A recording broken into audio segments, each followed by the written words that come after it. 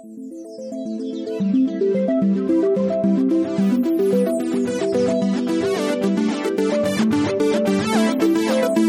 thanks for listening to the first episode of Storied, a podcast where we take one kind of media and transform it into another kind of media.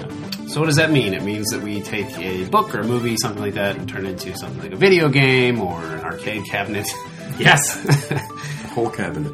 Our first episode is about Overwatch, the wildly popular video game from Blizzard Entertainment. We're going to be taking Overwatch and turning it into a Saturday morning cartoon. But first, why don't we do our quick introductions? I'm Harrison Pink. I've been a game designer for almost 10 years. I'm Sean Ainsworth. I'm currently a creative director at a game studio. I'm Chris Robert, and I'm a filmmaker who currently is working in game cinematics and game direction.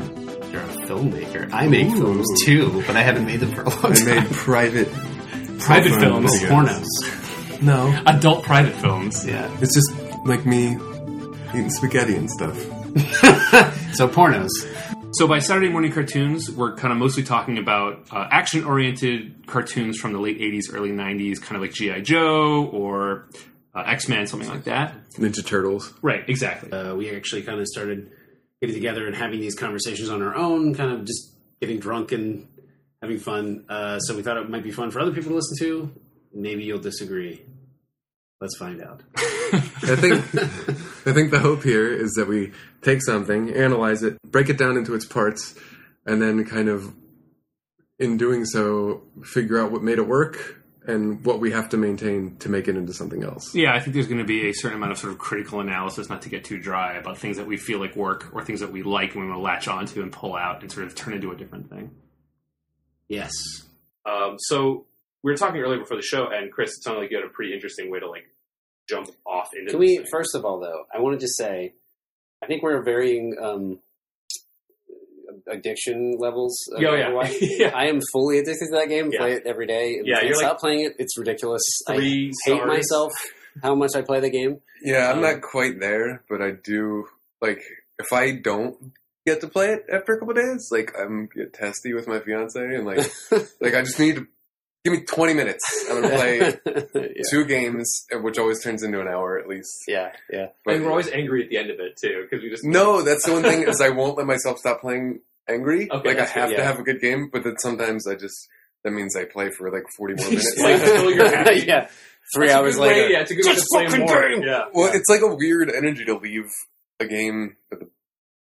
You know what I mean? You're supposed to have a good time. Yeah, it's supposed to be fun. And then if you just leave and somebody was playing cheaply and you lost and you're your whole team sucks. So just playing Symmetra. Yeah.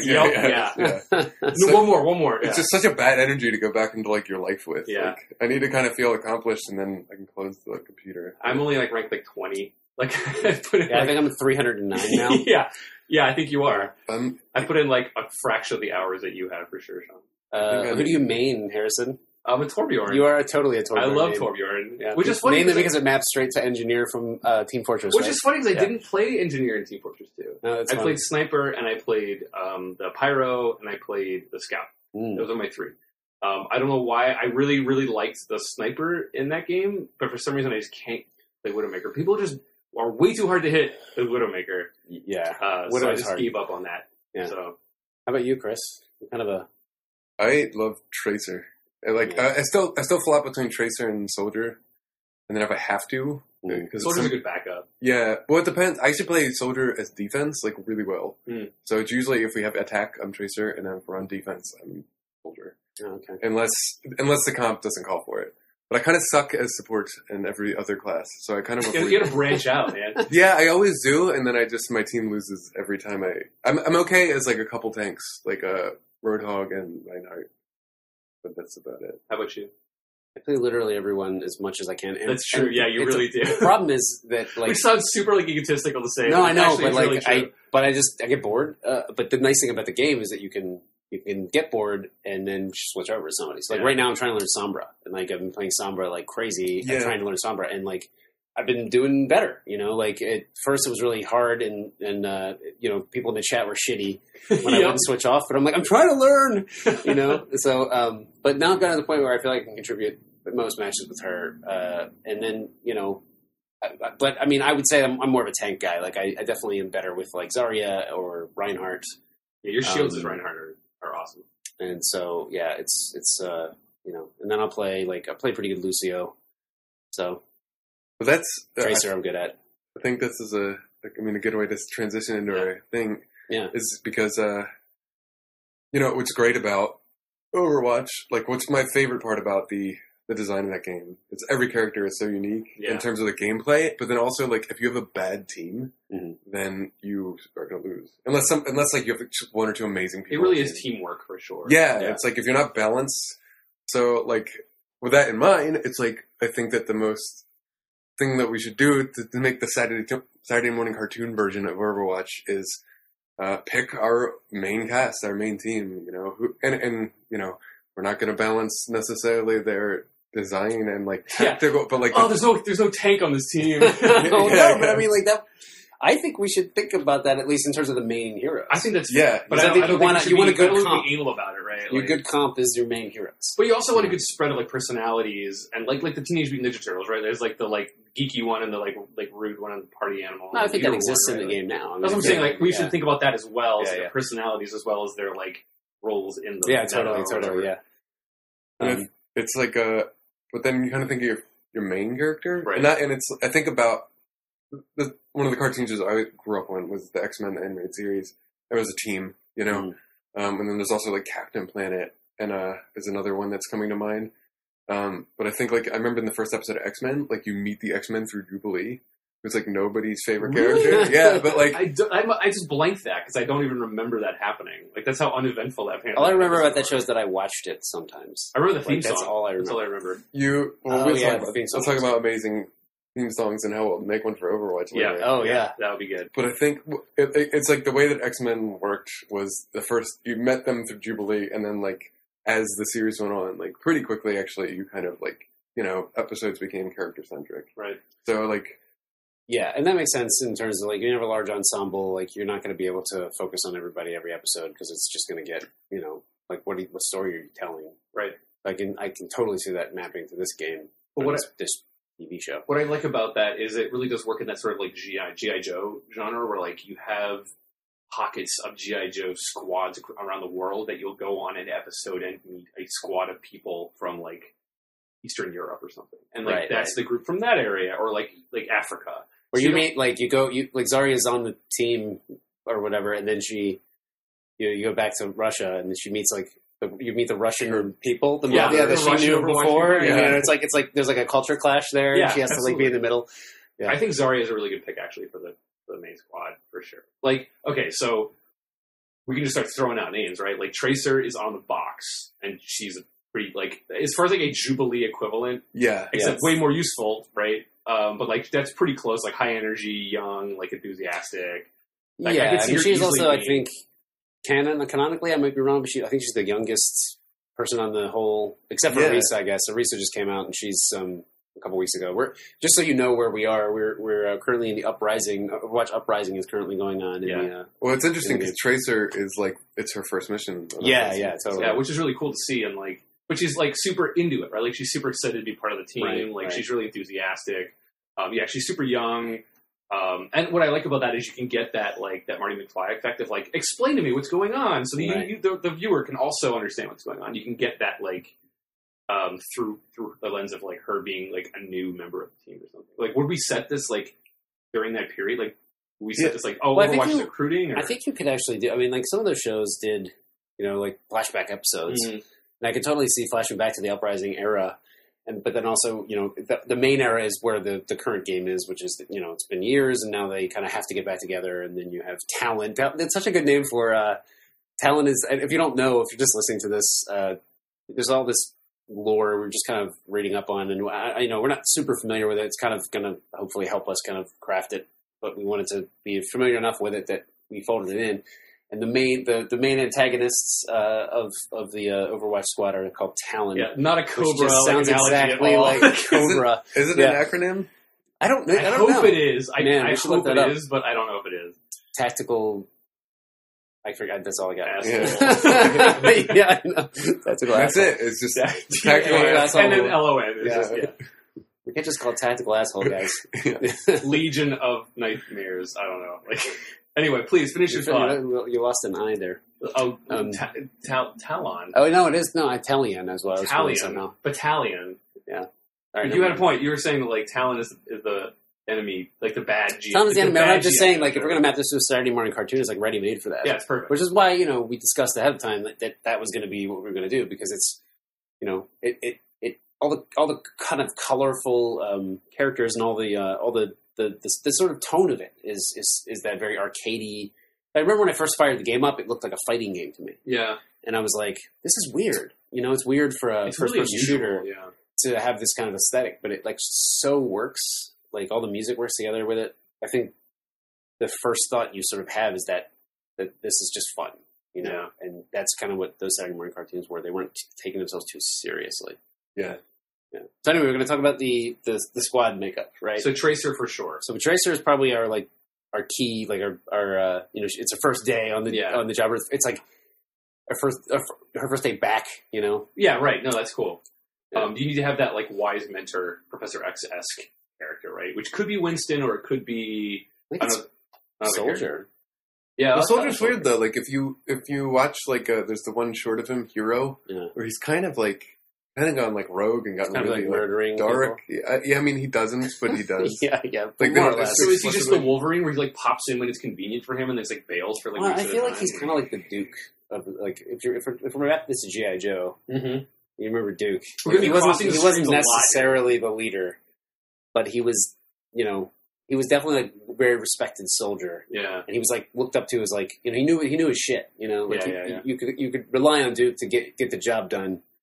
Like he'd go into his room and he'd be like cleaning his guns, and he'd be like, when I ask him a question, he would want to respond to you. But he's also really gruff. Yeah. He's Wolverine. Yeah, that's what I'm saying. Like he's for sure. But for GI Joe analogy, for sure, I think Duke makes a lot of sense. But he's also was the leader, So there's that difference there, which is kind of throws in at least a different shade on this cartoon show, because Wolverine was like just that rogue guy that became the de facto leader sometimes, and just kind of provided the right path when nobody else wanted to admit it or do certain things. But he was the leader, so that'd be an interesting thing to kind of follow, And I think that he probably, in my mind, he's not on the team. Like he's somebody who might enter the team in the first episode, Like he's somebody that doesn't want to come back, right? But kind of forced back in. Yeah, I like that, and especially I like the fact that he used to be the leader, but it's just abdicates that responsibility to someone who wants it. He's like, look, I'll help you out, but I'm not interested in running it this time. Well, so clearly something happened to his face. Yeah, you know what I mean. So he's like, you punks. He just has that weird Bane mask over,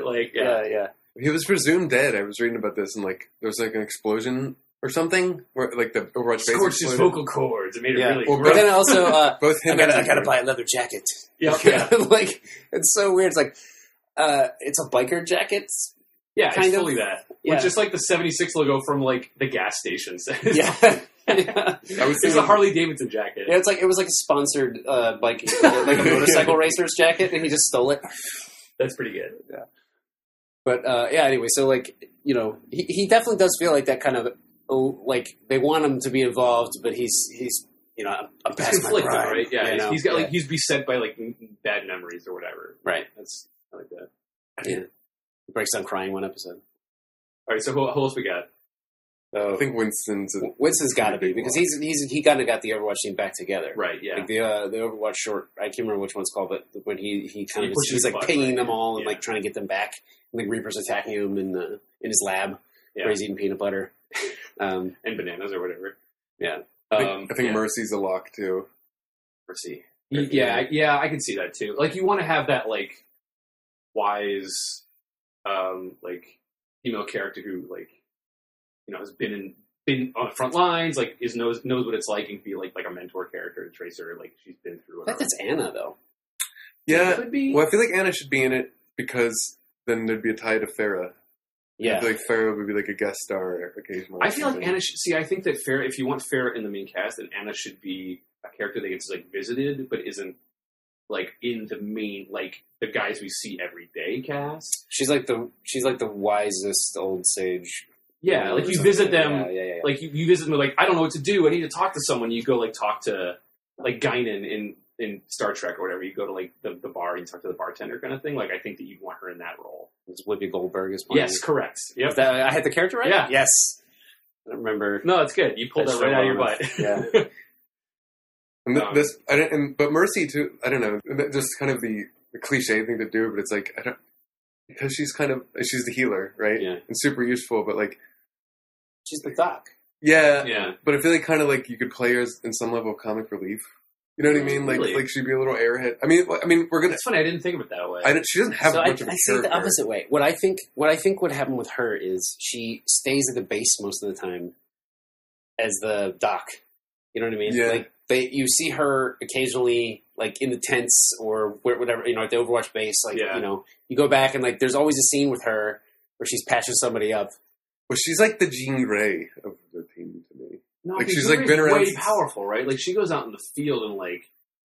But not all the time. I'm talking about in the animated series version. I'm trying to remember my memories of that show. I feel like Jean Grey was in that pretty consistently, but maybe I'm wrong. She was often kind of like tethered to Professor X. Okay, we should not do that. And like, she would be back in the mansion, and then every once in a while she'd come out on a mission. Yeah, exactly. And then her like mind power would explode, right. but she wasn't often. But that's what I think. That's what I'm thinking. Mercy is like she's the team doctor. She mostly stays at the mansion, quote unquote, wherever Overwatch Central, and then occasionally she goes out. On missions, and she's awesome. Yeah, she's like got damage boost. Yeah, you know what I mean. Yeah, I think so. If we're gonna do that, then we should definitely like have like okay. So back in the 80s, like those 80s cartoon shows, for better or worse, they pretty much slotted a person's personality into a very specific role, right? So like the doctor character had a lot of like advice or like she's wise. And she would like come to you or like just even like. I went on this date. I don't know what to say to this girl or whatever. She would give you like almost like motherly advice or whatever. Yeah, You're just like what? So the line is, I for sure because I've heard this a bunch of times now. Heroes never die for a price. Yes, I didn't realize that when I first like. But when you're on the other team, she's on the other team, she says German. In German. I think she's German. German? I think Swedish. I'm pretty sure. Is she Swedish? No, because Torbjorn. I thought Torbjorn's Swedish. I think Reinhardt and Mercy are both German. Okay. So the point is that the fact that she says, everyone always just says heroes never die as her like thing, but it's like ... for a price. Like, what is the price? We find that out in season. Yeah, exactly. Yeah, season 2. It's the cliffhanger. There's some dark price dealing with the devil. Well, she has some like big. It's like Reaper. Reaper's there at the end, like giving Mercy some like medical supply, whatever. Yeah. No, I like the idea that she has some like tie to her old life that like a not a mobster, but like some sort of like big debt that she has to like pay off. That secretly she's got some other shit going on. It's kind of cool.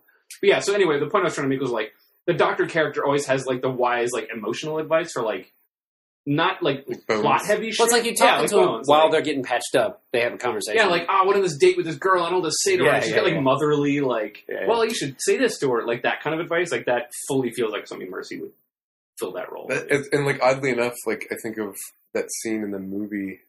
X-Men movie with Jean Grey's patching up the first one. Okay. Where Jean Grey's like patching up Wolverine, and then they have like that talk, and like I feel like that's like totally. I feel like that is a good. I feel like Mercy as like the sort of maternal towards Tracer, at least in the front, that. Like kind of like that's why she goes there because like and we haven't fully established like where we start the story because I know like Tracer was like born out of time or something. No, really she was in weird. an experimental jet that like exploded and then she got like she's like her she was things like she gets thrown all over the place. So she has to wear that harness like all the time to like lock her down or something like that. So I imagine like if we have that event in the pilot, this is just a version. No, for sure, we got to have the like origin story episode for sure. Oh, yeah, right? Yeah. And then like Overwatch rescues her and she gets brought back, and then like Mercy's the first person she feels like she can actually talk to, who is like. Well, her and Winston's working on has just created the contraption that like helps her. Timeline wise, and I'm going to be a total lore dork because just like for the show to make sense, right? Like if that would have happened way before her first day on Overwatch, and that's Uprising era stuff, right? Like her first. But I think you could open the show. That's what I'm trying to say, right? Like you open the show with that, and then you just cut forward, right? Yeah. You know what I mean? And then you can have them refer she's like RoboCop. She wakes up in the exactly. Yeah. The RoboCop sequence. This first person with people like she's like warping all over the place. They're trying to catch her. Yeah, no, I love it. That would be a cool first scene as Tracer's origin. Yeah, just like in the jet, and that feels super. Probably too. There's also like somebody else is there. It's like Soldier was there. Yeah, like watching. Yeah, he was there observing that day. Yeah, so then, like later on in the season or like the episode, like. welcome to Overwatch, and she just knows his voice. Yeah, it's like how it ends. Or if you want to do full like that era cartoon, you have like a shadow in the background somewhere, and you're like, that was Reaper the whole time. Yeah, exactly. Yeah. Later on, like season 5. Yeah, he's like, he sabotaged it. Yeah, exactly. Yeah, and you go back and watch the first episode. Yeah, it's always been there. Yeah. But you leave it like a blob, so you don't know who it is, because you don't know who it's going to be until like it makes sense in the story. Yeah, well, it could be just a black smoke cloud. Right, but I'm saying like you just leave like, well, season 40 is a cliffhanger. I have no fucking idea. I don't know. What if it turns out that Reaper is the reason blah blah blah happens? And you can just go back and retcon all that stuff back in. But then like you have that jet scene, and like it's like it ends on like, oh my god, what happened? We're, and then like all of a sudden like Tracer comes to. And she wakes up, and then there's this fucking talking gorilla. Yeah, exactly. Holy shit! Yeah. She screams, and then he like screams like a girl and like falls backwards. That's definitely something that's been done before, right? Like what movie or television show? It's everything. I know, but I'm trying to like give me a specific reference. I feel like it actually happened in X-Men with Beast. Yeah, probably. Yeah, you're probably right. Yeah. So every fish out of water like story about a human or of some kind entering into a supernatural environment, there's always that beat. Yeah. I mean, it actually, have you ever seen, there was like an X-Men pilot from the 80s called Pride of the X-Men? I love that you know it. I love that you know the name. I was a huge X-Men fan when I was awesome. a kid. I kind of stopped caring, but... about anything in life in general. But there was this like failed pilot, and it was similar. It was the same thing. It was Kitty Pryde. Like, she was a mutant, and then like, I can't remember how it started. It's been a while since I've seen it, but then like, she gets brought to the X-Mansion, she sees Nightcrawler for the first time. She's like, what the hell is that thing? Yeah. And then... I was like, I'm a mutant, but that's weird! Yeah. So she doesn't know. Yeah. Or you could even do the, like, V for Vendetta thing, where she, like, just wakes up in a room, and then she, like... Or, like, even in The Matrix. Where he, like, wakes up in a room and doesn't know what's going on, and then he, like, pushes the door open, and there's, like, people just bustling around doing their daily things, and he just walks by a bunch of weird shit. And a bunch of weird people doing weird stuff, and then finds Winston, like, cooking or something really banal. He's like, oh, look who's awake. Let me introduce you to blah, blah. Like, that's it's pronounced banal, I think. Is it banal? Yeah, you're probably right. I think it's probably one of those things that I've always said a specific way. Yeah, that's funny. I didn't know what you meant. I just didn't. Yeah, I think I've always just pronounced it that way because I never had heard it said out loud. Funny. Well, I learned something new today. Yeah, she walks in the kitchen after she's been scared by Winston and talked to Mercy, and then like Winston's like cooking with his feet. Yeah, and then the stove goes up, and then Torgoron's like, "I got it." Yeah, like, perfect. I love it. That's a good scene. So we got. What Mercy. the hell am I doing here? That was a fantastic interpretation. Oh, thank you. So we have Tracer as the like main character, or the introducing the introduction character. The introduction character. Mercy, Winston, Soldier. I think Reinhardt would be there. Yeah, Reinhardt. But I want to talk about Torb because Torb is okay. So Torb's our the engineer. Torb's our engineer guy. He's our weapons guy. That's what he was anyway in the canon. You know, he was kind of like the guy who made all their weapons and stuff. Yeah.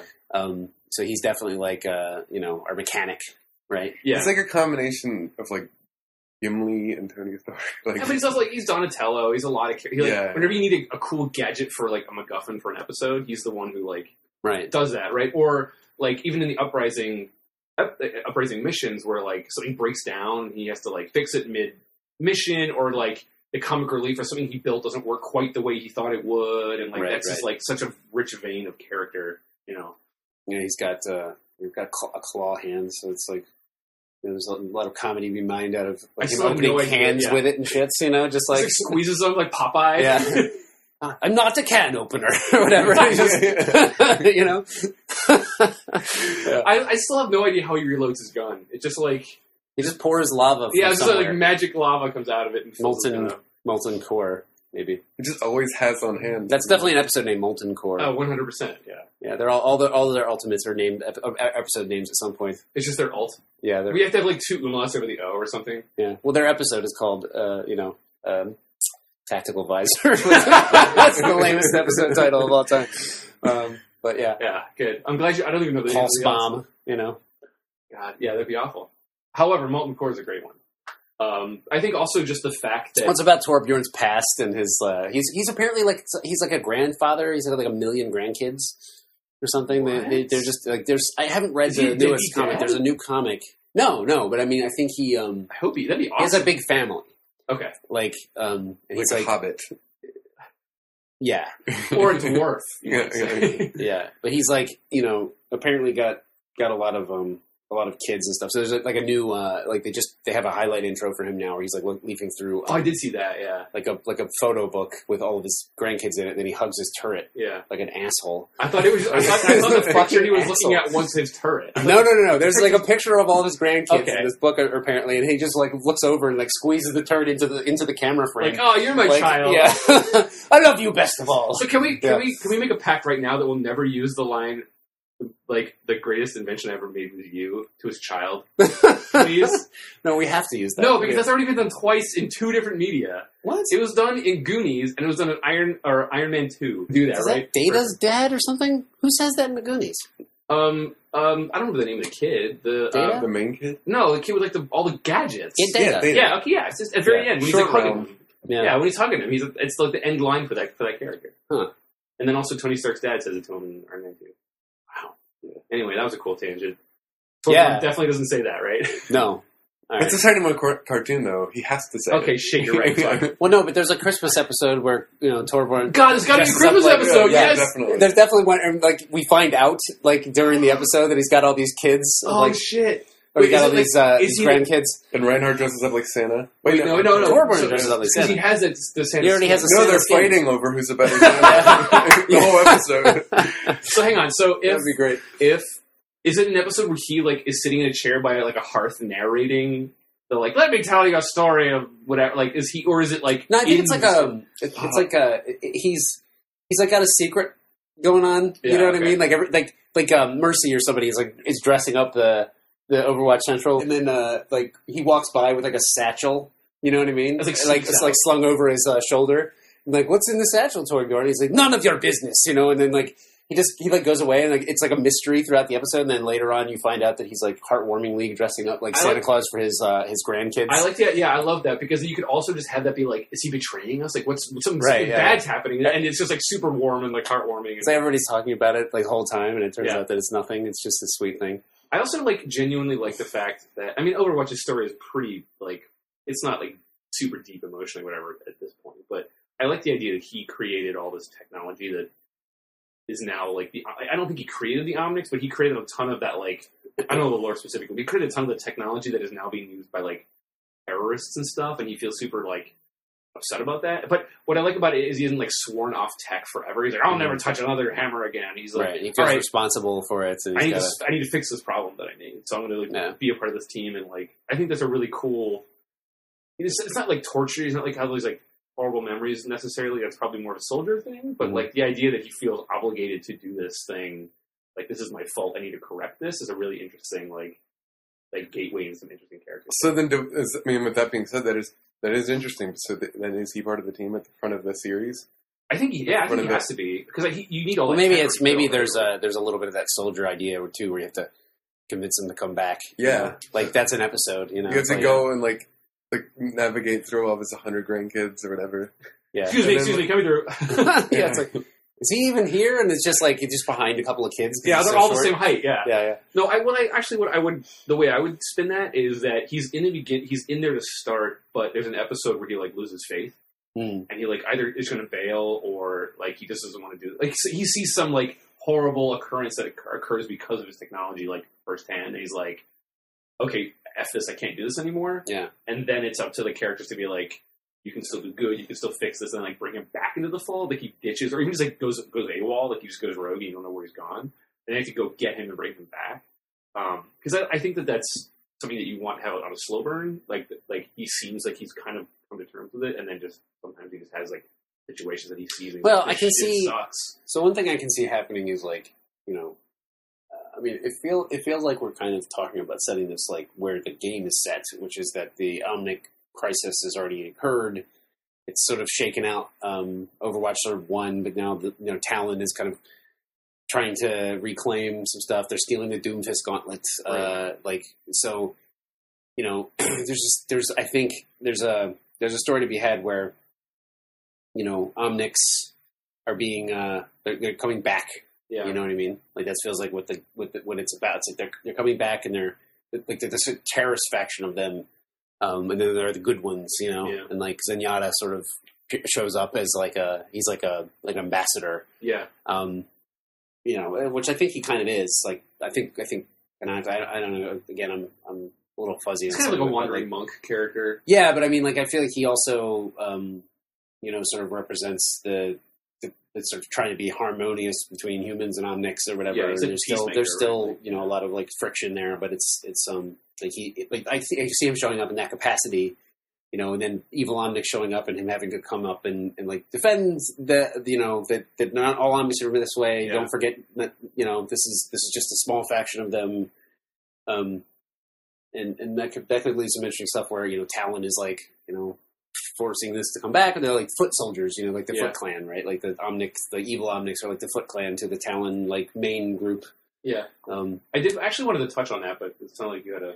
I was just going to say that, like, I don't think that we have to for our series, like, be canonical. Like, you know what I mean? It's like whatever works. Like, right. if Tracer doesn't come part of the team in ours until after the Omnic Crisis, and she she gets rescued by what's left of the Overwatch, who don't necessarily call themselves Overwatch, which is like Winston, Mercy, and whoever else we decide is in that group. Like, because we kind of have to. You're gonna have to find a way in. Like, I mean, like in all a lot of the adaptations, they're not canonical. It's like it's not with the movies. It's not the comics. It's its own separate thing. So it's we can decide that. We don't have to feel like we have to follow. No, that's totally but I also feel like there's a lot of ready-made stuff there that we should use as an adaptation. I think it's like they've already thought out a lot of it, and right. And using that stuff as intelligently as we can to kind of like change it where you need to, but still keep it there because it's there. I mean, like, and I'm not saying not right. do that, but I mean, like, you're talking about where to set it, and it's like everything we talk about can work exactly. The order of events for sure. Well, I feel like a lot of these Saturday morning cartoons also used to they had like a main, like G.I. Joe. There was like a main there was a main problem, which was the Cobra, right? But that wasn't always about Cobra. That's true. Yeah, no, like, not every week was Cobra. I think mostly what it was like kind of was like the A-Team, and I was going to suggest this for that. Like what we've been talking about so far is like the pilot, when every episode looks like week to week. It's like a lot of you can't just fight the same people for the same reasons every week, or else it gets really unless you're doing like Breaking Bad or something where it's like really serialized and like really good, and but that's not what this is going to be. This is going to be it's not going to be really good. This is going to be 22 minutes between toy commercials. Yeah, you know what I mean? So it's like. It has to be accessible, and if a kid can sit down and watch it any time, they're not going to have to watch it in order. That's a really good point. You have to have it in such a way that like Talon is the quote unquote bad guys, and Overwatch is the quote unquote good guys, and there's like events that happen. You don't have to. There's once in a while you get like 2 or 3 episode arcs, but for the most part, it's pretty much just watch it anywhere you want. Right? Yeah, and I feel like you have like if you have a 22 episode season or whatever, you have like 15 of those feature Talon. In some capacity, like 10 of them are all about Talon schemes. Yeah, and then the X-Files like A thread stuff, and then you have the Monster of the Week stuff. Right, and the remaining like 7 are those. The remaining 7 are just different. Like we're gonna help out the nuns this week. Yeah, for sure. Like, and you could have the fun. Like that's where you pick your main cast, right? And then you also have like. They go to Australia because there's been like all this crime, and then that's where they encounter Junkrat and Roadhog, totally. And like those will be recurring villains, but not as much as like Reaper and stuff. Yeah. And then like and then like all of a sudden there's like something with Zenyatta, and like he's trying to keep peace because there's been this rogue robot, and that's when we meet Bastion because he just woke up and started just blowing the hell out of a wood a forest, and just accidentally hit somebody, and then like there's this like it's kind of like. They're kind of fighting Bastion, but starting to get to know that there's more of a story there, and like become kind of like a neutral ally. Well, and also like weirdly, like the Saturday morning cartoons used to do things where like episodes would start with another character you've never met before. Like I can see the episode starting with Bastion and just following Bastion for a while, and then Bastion encounters Overwatch from his perspective. Yeah, and then they start to get involved, and then it becomes sort of an omniscient thing. But like. Initially, like the story is actually about Bastion, right? And like that's how you introduce him. Is the whole episode is about him, her. I just read that it was a she potentially online. I don't know what's real. Yeah, it's whatever you want it to be. Well, but if there is a canon gender, we should probably use that. Well, I get, but it begs the question that we should probably look up because I'm sure somebody already has figured it out or knows it. But like, are Omnics gendered? That's a good point. In any way, or is every Bastion off the assembly line a he or a she, or is this one particularly different because it's like somewhat sentient? And so I wanted to say, like, in the vein of the things we're talking about, like, a lot of episodes that at least I remember from G.I. Joe or X-Men or like Captain Planet or whatever, it would be like you'd have the main villains like initiate some sort of crisis and then just kind of like rescind into like they disappear into the shadows and you never see them again. Like the bad guys would cause some like evil monster to appear and then bail. Yeah, mostly the like evil monster would be the thing that you would fight. Right. You know what I mean? Like they'd show up to like initiate the whole situation and where they would like steal something. Right. And get away, yeah, but leave the monster behind that the Overwatch has to contend with. Yeah, now. Exactly right. Yeah. So you can have it's like we can't just leave them, right? And the thing about Talon, right, is I don't know like, who that was. No, whichever character you think it should be. Yeah. I That's think, our new character. Oh, Gomer. Gomer. Gomer. Yeah. It's a really good name. But like, I like the idea that like. Because Talon, at least as far as what Blizzard has talked about, is pretty small. It's like 4 people, really, like 4 or 5 people. So that's not a ton of like, unless you have like faceless Talon soldiers, the way like Cobra kind of does it, right? I don't think so. It feels like they're more like they're more like Cobra in that way, where like evil Overwatch. Cobra didn't really. I mean, I don't remember right, but they didn't have like faceless soldiers. They do. Right? No, they totally do. Cobra? What are you talking about? They had like tons every friggin' action figure that they could possibly think of would be. Yeah, but they were all individuals. No, they had they had so many like troopers. It was like Alley Trooper something. Oh, really? They did. Yeah, they had faceless trooper guys. Wow. I think they were. I think the lore's like that, like a clone machine. They were like clone soldiers or some nonsense. Oh. But the idea like.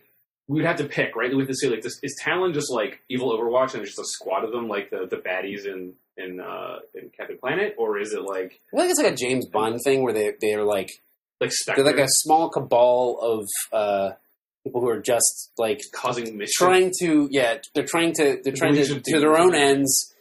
They're causing chaos elsewhere, right? In order to achieve that. You know, but because of that, there's only so many of them. Like you said, Chris, you can't see those people on screen every single episode. You want an episode where, like, this is the Widowmaker and Reaper episode. This is the Sombra episode. Like, you want to like. You'd have to get creative too, like in how you weave them in. Like, and this is the really dumb Saturday morning cartoon idea I've been having. It was like you'd watch like the A-Team. I watched it recently, and like it'd be like. There's this like group of like ex-military mercenaries, and they'd be helping like a freaking like 80-year-old woman not lose her house, lose her diner or something to like the local mafia. You know what I mean? And then like and then like the government would find out and like try to get into the A-Team, and then they would start cooperating with the mafia or something stupid. So like that's how you'd weave them in. Like you'd have like. Somebody calls out to the Overwatch because they're about to lose like their public park or something stupid. And then like it's pretty benign for a kids show. Like that's the level of banality. Banality. But they, I think so. But they'd be like bullied, and then the Overwatch would go to combat the bullies, and then like all of a sudden Talon would find out pulse bombs that like this like crooked corporation was going to take over the park, and then like they would be like, "Oh, we can help fight the Overwatch if you give us money and fund our stuff." You know what I mean? It's like you'd have to like weave them in really. There's a great like they show up like at the ribbon cutting ceremony, and like it's Widowmaker there cutting the ribbon, and they're just staring at them, you know. And it's like, what is this all about, you know? And then they have to like uncover it. I like the idea that there is just other stuff happening, just because like the she shoots the ribbon. From a 3,000 yeah, she didn't even show up. Yeah. Where is she? it's like who's going to cut the ribbon? And then like a gunshot goes off, and they all turn around, and she's like a mile away. Yeah, but I like the idea because I could be wrong in the canon, but I'm pretty sure like they weren't ever supposed to re-enable the Overwatch. Like the government was like shut them down. So the idea that they are the A-Team of like not disgraced, but like they're operating a little bit against. Yeah, like they're kind of hiding against the government. So the vigilante. Yeah, so they're not going to stick the army on them, but like they also have to be careful and discreet, and like they can't just go in guns blazing. Like I like the idea that they're not hunted, but they're like the government's not going to be there to help them. Mm-hmm. And I think that's a cool like another like the government is not a bad guy, but like it sort of like can accidentally help. You teach kids about bureaucracy. Yeah, like don't trust them by accident. Yeah, or on purpose. So, is there anyone else we want to in this particular segment? Is there anything? So let's just keep going real quick with this. Let's rename who we have. We have Tracer. Yeah. We have Torbjorn. Yeah. Reinhardt. Yeah. We haven't talked about him yet, but we should. We should talk about him. Mercy, Winston. 2 tanks. We need a defense.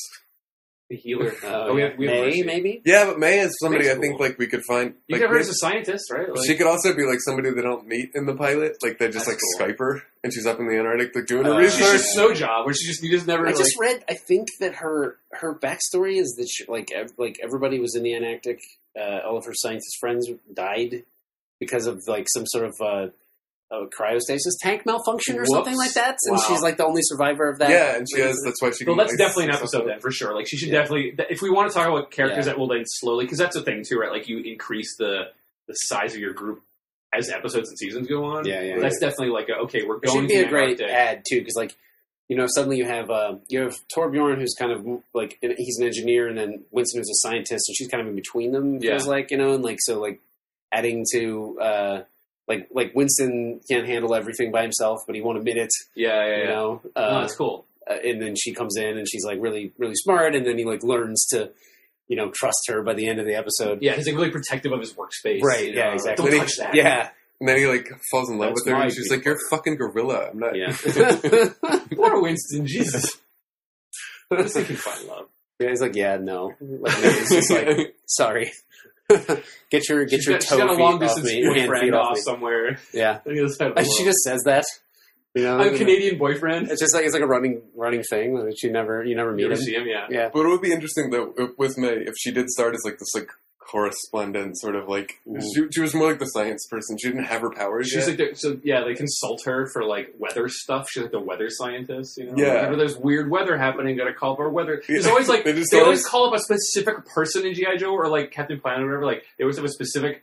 This is the like nuclear expert. This is the weather expert. This is the like smog, whatever. There's always a person they can go to. So she would definitely be the like weather scientist that they have like stationed way off in the science station. It'd be kind of fun too in that sense because you would like the cold open or whatever the teaser would happen, then you like there'd be some element of it. You're like, oh, we're gonna get this character. Yeah. You know what I mean? Like, Yeah. you kind of be clued into who your special guest Overwatch person is gonna be. That's a cool. That's a good way to put it. Like the special guest characters for sure. I like that. And I feel like there's a lot of them. Like Diva is not going to be in the main cast. I don't think. Like she'll probably be somebody we revisit often. Or one of those people that like stays around for like. well, she's a couple of I episodes. think her and Lucio both because they have this like Other life. music career Yeah. or like Diva does? Diva. I don't think She's professional. yeah, She's she's on some movie posters too in the game. Maybe they're making movies yeah. out. Oh, that's right. She is. She's like a movie star. So like it's like her and then like Lucio are like famous and they come across them frequently. Yeah. Or like they'll come out and help, but they're not in the main always group. traveling, right? Yeah, They're like, exactly. oh, what are exactly. you doing here? Yeah. Like, But the Lucio episode is going to be my favorite episode because they have no idea he's like a superhero, and like Trish was just like a big fan, Yeah. and she drags like Winston in like a stupid disguise. oh hell yeah! So Yeah. he's just doing a set, Yeah, yeah, and yeah. then like, but all of his equipment is still like can do damage, but Yeah. it's just like under the table, like it's like pops out and like unfolds. But he's got like bodyguards, and like the fight and breaks out because like Tracer or whatever is there, and Talon attacks, and then he's like, all of a sudden he's like, I'm not getting out of here. I gotta help, and then he just he says, let's break it down, and then he starts helping. But he them. like grabs, he rips the woofer off, and like Oh, man. attaches, Turns like it starts into a using it gun? as a gun. Yeah, he turns it into a gun. Like, right off the- So Yeah. if we're gonna do that, then like you need to have Tracer and Winston like get ready to go. Like, oh, we gotta save them, and as they're like getting ready, like Lucio's already in the fray. They're like, oh shit.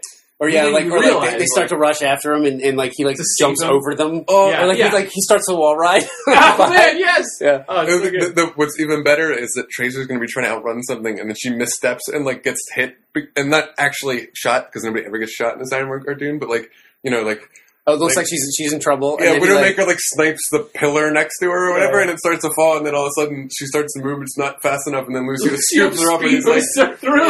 yeah, and he's like, and he's like, woo! Yeah. yeah. Yep. Yeah. That'd be great.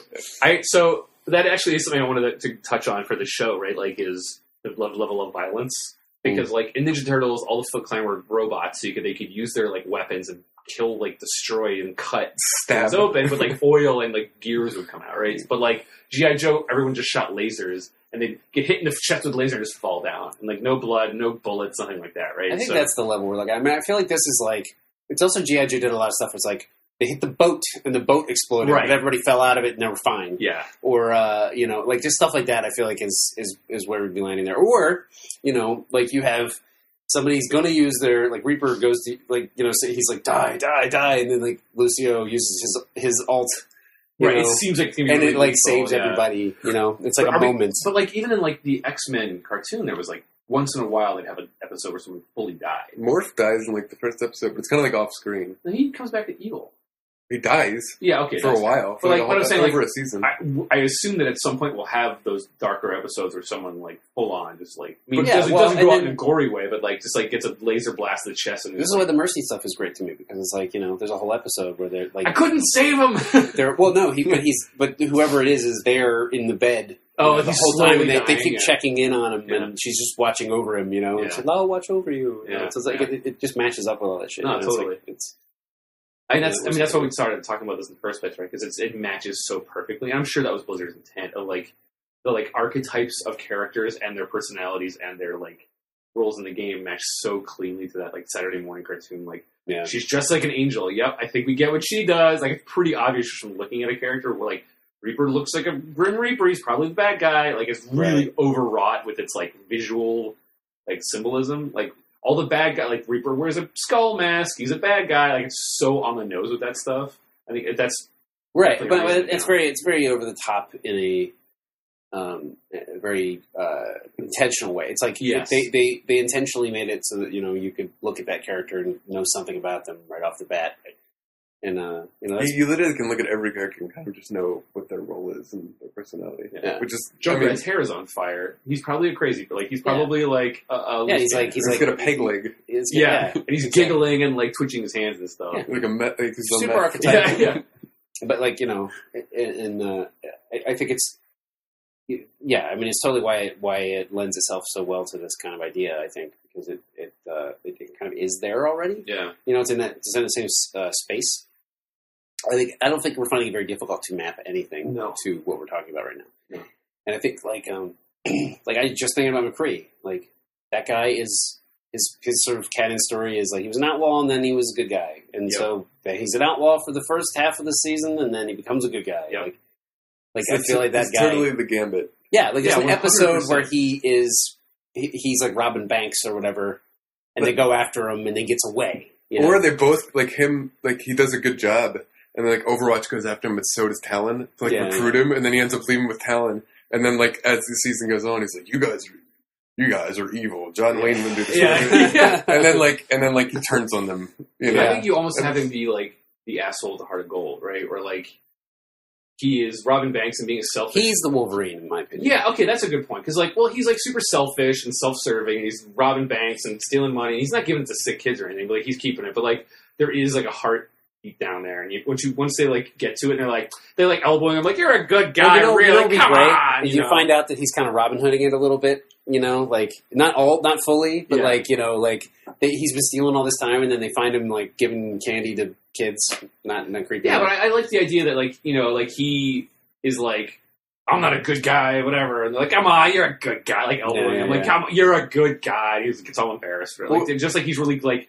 Has that like defensive shield up about that kind of stuff. Well, he acts good, but he doesn't say like his actions are the opposite of the way he is. Right, I feel like yeah, or he speaks about himself. Yeah, I was just gonna say he's kind of like misguided. Like I feel like he's got what he thinks is cool, and that's what he keeps going for. But he's got a heart. You know what I mean? So it's like he keeps kind of trying to strive to be this thing.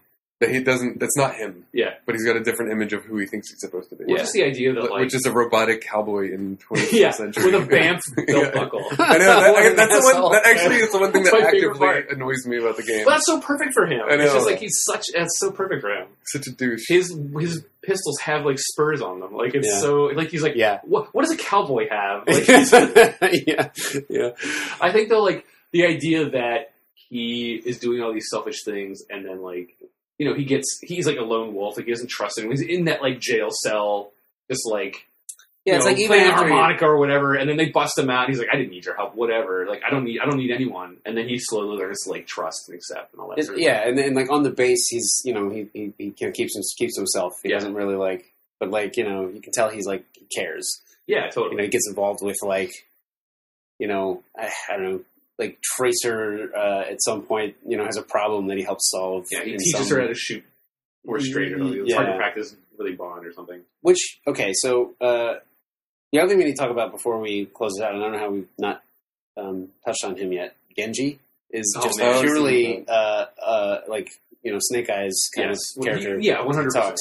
Yeah, but like and Hanzo and their sort of relationship, I think, is one that like that starts as an episode. Like that starts as one that you see the two of them.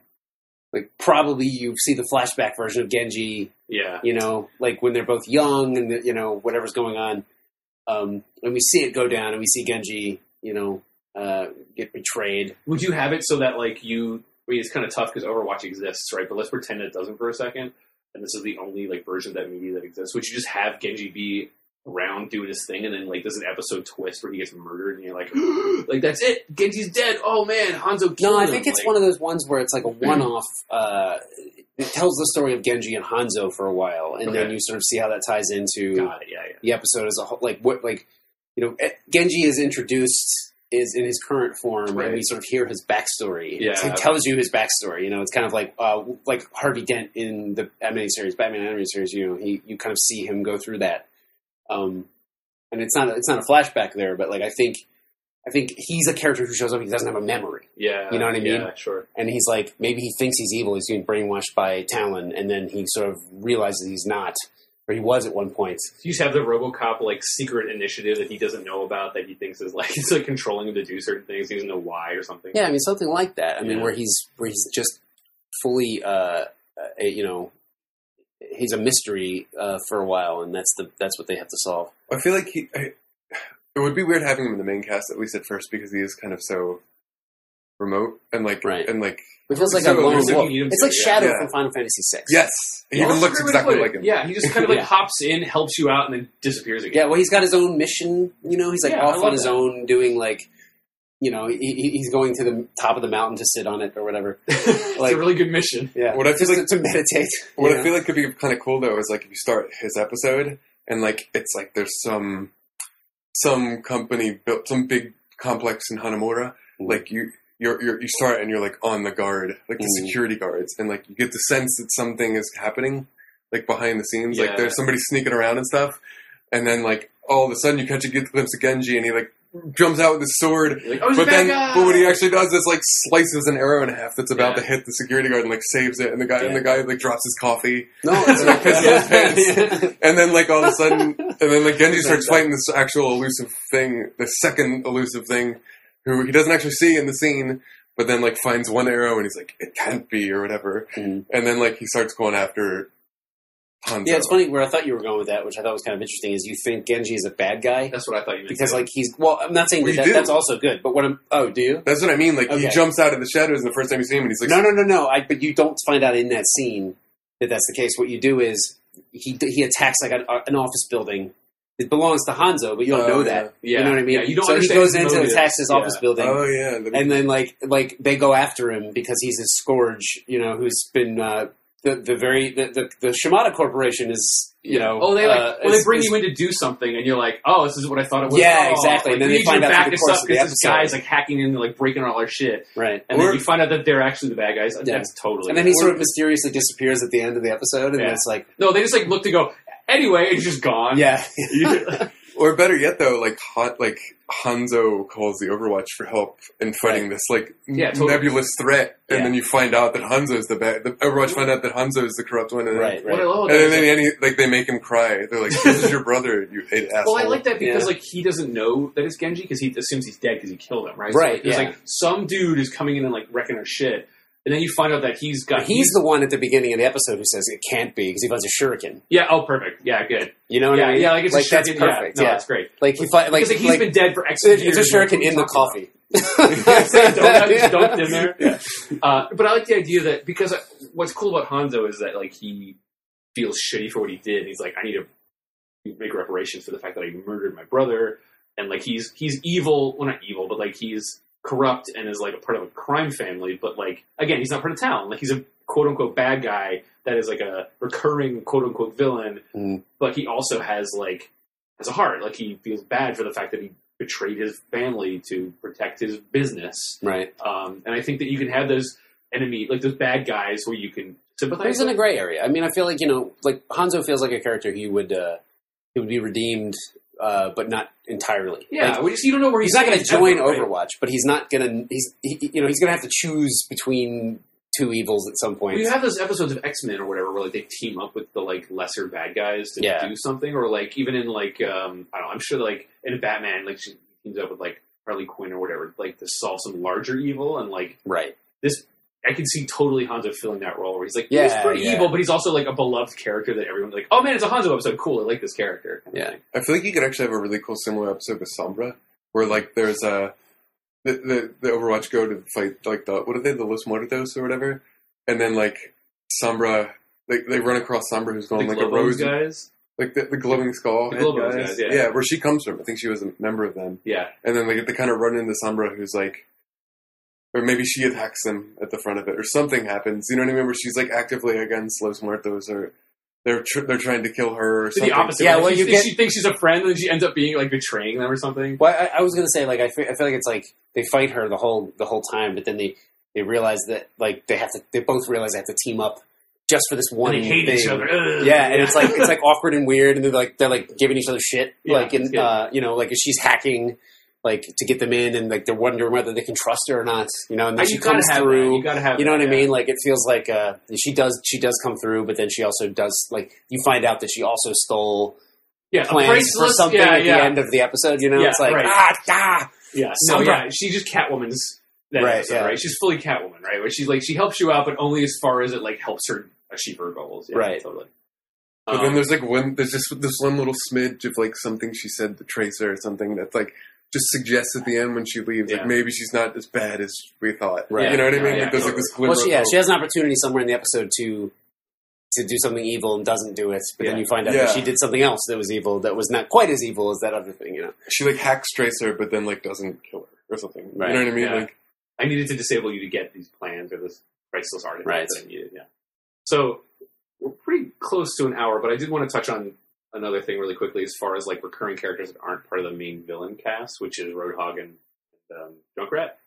And I think that we were talking before the show, we were talking about them being the bulk and skull of the show, which if you don't know who that is, it's the two like not antagonists, but antagonists of the original Power Rangers. They're like the social antagonists. So like Power Rangers, like you have the like they're in their suits fighting the bad guys half, and they're like the teenagers at school dealing with school stuff half, right? And they're the like bullies that try and bully these incredibly attractive teenagers, like muscular teenagers. And there's like a big fat guy and a skinny guy.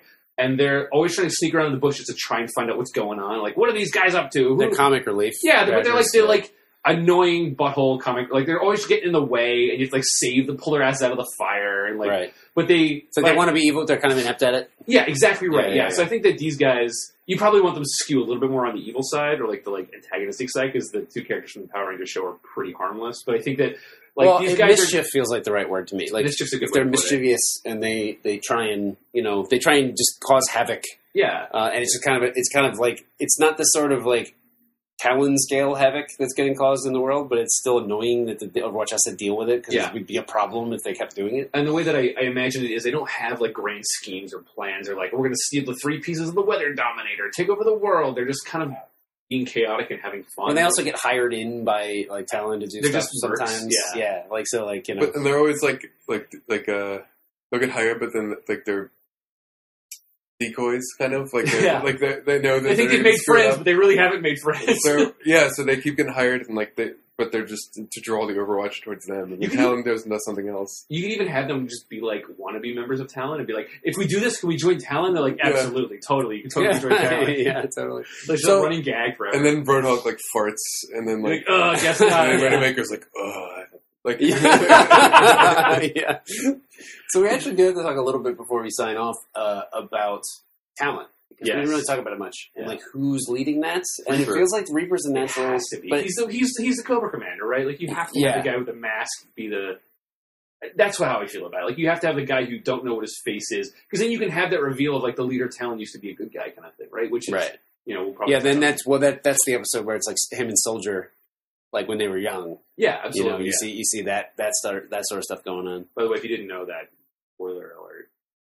He was a Overwatch. He was in the like Black Ops Blackwatch. What are you spoiling? It's like I don't know. People I can't play the video game now. The first-person shooter. Well, I don't know. I know. Yeah, but I mean, it is that, and that's again like it's a classic like '80s cartoon-esque.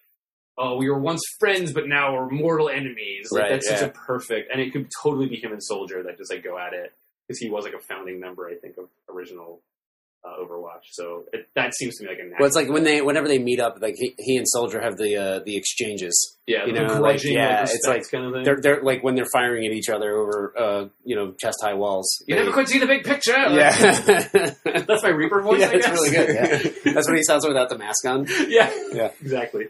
Just 50s guy. You could also have an interesting episode where 30s guy. In the lore of when I've read, it's like they both didn't die in the same explosion that they were thought to be dead in. The other person's dead. Yeah, but then like they find out blame each other for it. Well, they find out who did it in one episode, and then they both go after him, and they have to work together. You know what I mean? It's like you could have an interesting episode like that. That'd be good, yeah. Where and then you get a different kind of Reaper episode, where he plays just a different role for once, kind of like the way we do with Sombra and Los Muertos. Like there's all that really cool stuff in the lore that like just and then like similarly with Symmetra, the worst fucking character of all time.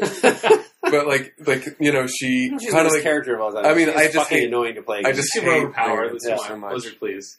But I've tweeted Blizzard. Have you really? I mean, like if you guys don't I quit. Nerf Symmetra, I'm not. We're not making a Saturday morning cartoon show. Yeah, they're like okay, Chris. Yeah, we got it. Yeah, they call you on the phone. Yeah, but like you could have an episode with her where she, what's the backstory with her? She works for a corporation. She's part of like a large corporation, I think. Right? Yeah, she kind of she's like an engineer. She's like an engineer for some like neutral but like super like. The corporation she works for is evil, but she is not. She's kind of more of a. She's sort of an evil enabler. So she secretly tries to get the Overwatch in to do something about. You know what I mean? Sometimes, or at least she strikes me as a character who. And she feels less defined to me than some of the other characters, but she strikes me as somebody who is going to listen to logic and reason over anything else, and so like. She does strike me as somebody that Overwatch could convince, to help them, even though it was against her company, her wishes, or whatever. But I could also see her being like, the company understands the need for order, and like my life is in this company and the structure is super ordered. So even if good guys come in and start like fucking like messing up the works, I can see her being like, you need to leave. Like you are. I asked you to come in to do something, or like it's like, hey, I'm going to hire you to solve a problem, and then they show up and just like wreck shop because there are a bunch of guys shooting guns and whatever, right? And she's like, okay, never like fuck, no way, like this is not what I wanted. Maybe she even goes evil to try and like stop them from like, you know what I mean? Like I can see she's just trying to balance out the scales. She's super all the time. neutral, right? Like she doesn't really give a shit about the large like save the world stuff. She's like, my little box needs to be perfectly ordered, and if she's good guys are fucking with it or bad guys are fucking with it, I don't care. They both need to leave. So she kind of just like is super neutral and be like, you guys fight over there. Mm-hmm. I'm going to take care of my little corner right here. And as soon as someone messes with that, they are the bad person to her, right? Yeah, that's cool. Is there anybody we haven't talked about? There's a ton. There's like 300 characters. Yeah, we only touched on Talon. If you wanted to dive more into Talon, well, and I also think like Widowmaker's going to be one of those like a big character. Oh yeah, like she's going to be usually she's Locutus, usually right? Influential. I don't know if you what Locutus. Okay, so in Star Trek, there's an episode, it's a 2-part episode where the Borg, who are like super evil, like cyber and like high mind. Yeah, they try to assimilate people. They do successfully assimilate Captain Picard. Right. He becomes their like mouthpiece. He becomes their like speaker, and he's the one who goes on like the comms and talks to them and taunts them and stuff. And they just do the big rescue mission to get him back. And they do because it's a show where happy endings happen. But like Widowmaker's backstory is like she was a good guy, yeah. And then she got brainwashed and turned into this like femme fatale assassin. And her skin is blue because her heart only beats like 3 beats. Which is not how skin works, I don't think. But yeah, yeah. But that's the comic version, right? I don't think a lot of this game is how reality works. No, of course not. But like that idea is monkeys don't talk. The idea that like she is a character they feel like they need to rescue constantly, and she either resists that, or they fail, or she fights them, or like. It just never. It's like a tragic thing where they keep trying to save her and they just can't do it. Who is it that knew her before she was it Tracer? Like I feel like so. I think maybe Tracer did. Somebody did, but I don't remember. No, Tracer's in the video like fighting her in the short, like fighting her. Right, but Tracer's also the newest character, right? Well, I guess in our version. I'm just talking about in the actual. I want to say it's Soldier, like before he got turned or something, but it's got to be one of the OG. Like, she was part of Overwatch, right? Yeah. So she was like married to a guy who was. But I'm saying, like, she existed as a good person in that era, like old Overwatch era. So it's probably Winston or Soldier. But she was brainwashed into killing her husband. That's basically what it is. Right. Yeah. And so, that's a very super tragic thing, and but she doesn't know that. I don't think. Right. So it's like. There's definitely maybe an episode where she does rumbling start, or like the season 2 or season 3 episode where she finds out. Yeah, and then she either gets brainwashed back or turns like, for a while.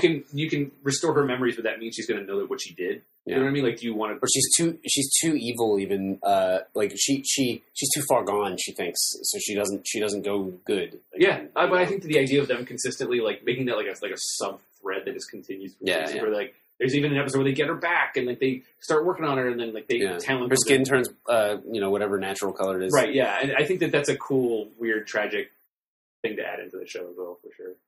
Yeah, she starts dancing ballet again. What she did? Yeah, she was a ballet dancer, I guess. Okay, all right, Blizzard, take it easy. Well, that's why she's got those like really theatrical outfits with like the bird mask and the ribbons. Yeah. I'm just thinking of characters we haven't included. I feel like Anna, like. In our version, it would be fun if we caught up with, like, Soldier, and, like, she was running rogue with him. Mm-hmm. Kind of like the Zoe and Mel. Mm-hmm. Oh, we haven't talked about Farrah either. Yeah, but I feel like Farrah, like, you need to have, I feel like you could have one of them on the team. Yeah. And then you have an episode where you go to meet the other one. You know what I mean? That's like where the relationship. Well, also, okay, so you have, I think you have Farrah, and then I believe that Anna and Reinhardt are her parents. Reinhardt? Yes. I think it's Reinhardt. I've never heard. I know that Anna is her mother. Yeah, I think it's Reinhardt. That's her dad. I might be wrong. So sorry if I'm wrong, Overwatch fans. But somebody is supposed to be her father, like somebody who's in the Overwatch. Oh, really? Okay. Or somebody who's in the game. Anna doesn't know because she's just all over all of them. Like, it was a wild time back then. Parties all the time. It was back in the 60s. Yeah. The 3060s. I don't know what whenever, so I like the idea that Farrah has this other obligation, which is this, like, military career, and she almost feels like split between two worlds, where she has this, like, career with these people. She cares about these people that it's not, like, superheroes. There's, like, average people, and she's, like, cause she's got the crazy rock, like, the jump pack suit and the rocket. Like, she's, like, the, like, coolest, like, badass of that army squad. But she's also in Overwatch, and she has, like, maybe, like, Anna is there, like, being like, you need to pick one, or you need to, like, you have to, like, choose Overwatch. Like, that's doing more good. And she's like, I had this other career. Like, don't tell me what to do, Mom. I have this other thing going on. Like, she feels, like, split. It could be a point of contention, cool. Like, between her and her mom, or she just doesn't join the team. Like, she's just like, I'm going to stay in Egypt. She just makes a decision one day to leave and go do her military thing, and that's how you, like, cycle some of the episode characters. Yeah. Well, in the main cast. In the lore, she's never been in Overwatch. Oh, really? Yeah, no, she just, like, circumvents the actual story. She's just Anna's. She just kind of circles around it. Yeah, she's kind of Anna's daughter. I mean, maybe they like trying to recruit her. She was in the military. Yeah, she is chief security officer or something. Yeah. But like the idea that they try and recruit her, and maybe like there's a whole episode where she's like not sure. Like that's the thing I see in a lot of like serialized shows. She's like there's a whole episode of like trying to make up her mind, and she's going to talk to people, get their perspectives, and like let me tell you why I joined. And then she talks to her mom, and her mom's like, "Listen, you do whatever you need to do. Like be true to yourself." So she has a husband too, I think, or something. And so like it'd be interesting if her father. No, but like Farrah trying to figure out like if she, if she does this, that means like leaving her husband behind. Yeah. Right. And that's a big deal to her. Like, and then she chooses her husband. Yeah, I was going to say, get her into you know him. You get to meet him in the show, and he's like a nice guy, and you understand why she. His name's Jeff. Yeah, Jeff. Yeah, and then what else were we not talking Orisa. About? Yeah, she's too new. Yeah. I was thinking about like she's probably a late season ad. Then like I feel like she'd be like season 4 or something, and then like you meet Effie or whatever. Like you meet her first, and you see her build Orisa, in the episode. Yeah, I like that idea because then you have to like protect her. Like Torbjorn helps her or something. Yeah. Or gets over his like, or he doesn't help her, and then she does it herself. And impresses the shit out of That's what I'm saying. Like he goes, okay, I guess it's still fine to like make robots so you can make good robots. It's fine. Like the fact that he still isn't sure about making technology, like intelligent technology, because he's all these like things that he regrets, Yeah, like that. Done. We got her in. Well, I feel like that's it then. That seems really good. Yeah. That sounds like a really good This show. is a good show. I actually want to work on this. Yeah, not too bad. All right, Blizzard, if you're listening, hire us to create a Saturday morning cartoon based on your game. I'm really that we all love. surprised that Blizzard has, now that they're making movies and stuff, I'm surprised that they're genuinely not reaching out to other types of media like that. And Overwatch, honestly, seems like it was, like, jokes aside from our episode, like, it seems like it was tailor-made for that. Yeah. It's so many action figures, too. Yeah. Oh, yes. God, I would buy all of them. Yeah. Just, and then some skins stuff of each they're one. starting to do some... They have some not Funko Pops, they have the Nendoroid. Yeah, well, Tracer has... It's. I don't think Funko made it, but it's kind of a Funko. They have Funko Pops. They definitely have Reaper, and that's actually, it's a good point, because I never buy toys. When I first started playing this game, and Junk was my main at first, and I was like, I wanted Junkrat. Yeah. They didn't make one, and I was upset. Yeah, for sure. Yeah, merchandising is for sure a thing. Like, because the character mode is so cool. And at the same time, though, like, I do respect that, like, I was sided with Bill Watterson in the Calvin and Hobbes merchandising stuff, because it was like, you are taking away something from it by doing that. Yeah, that's true. It's not entirely free. Even though it is supporting the fandom and having people who really like it, get what they want. People getting what they want and the integrity of the thing are not always mutually. It's a slippery slope. Yeah. It's a very slippery slope. I mean, it's like it's a whole other discussion, but like a whole other can of worms to open at the end here. But it's like what's happened to Star Wars. It's like it reduces things. That's exactly how the iconography and takes away from the heart and the story. I'm so sick of. And every time I hear a lightsaber now, it's almost like a regurgitating. Yeah. No, that's honestly, like, that's why I'm sad about the fact that it's just going to be a yearly movie series now. Like, it used to be special and rare, and, like, now I just hear the Imperial theme all day on television, and it's lost a lot. And, like, in every car commercial, there's a kid running around. It's just, you'll never want for Star Wars content, which is great for some people, but it's just become another license to be runs the ground, which is... Not necessarily, it is what it is, but it's just, Well, I'm sad. What I wish George Lucas had done was just stopped making movies. Yeah. And just kept it. And then wrote some sort of moratorium into his estate that said nobody can touch this ever. Yeah. Like, copyright goes to this person who he trusts, and then they keep it, Like, because I feel like, you're right. I think it takes away from the characters... Like, as much as I love Phil Lord and Chris Miller, that's their names, or Chris Miller and Phil Lord? I don't really know. But anyway, the guys... the same names, you said them in two different orders. It's Phil Lord and Chris Miller. Phil Lord and Chris Miller? Because Phil Miller is the lead character in Last Jedi. So those guys are doing the Han Solo movie, right? And if anybody who's working these days, I trust them. They did a great job with Lego Movie. 21 Jump Street was way better than it ever should have been. They're smart guys. They understand the content that they're working on.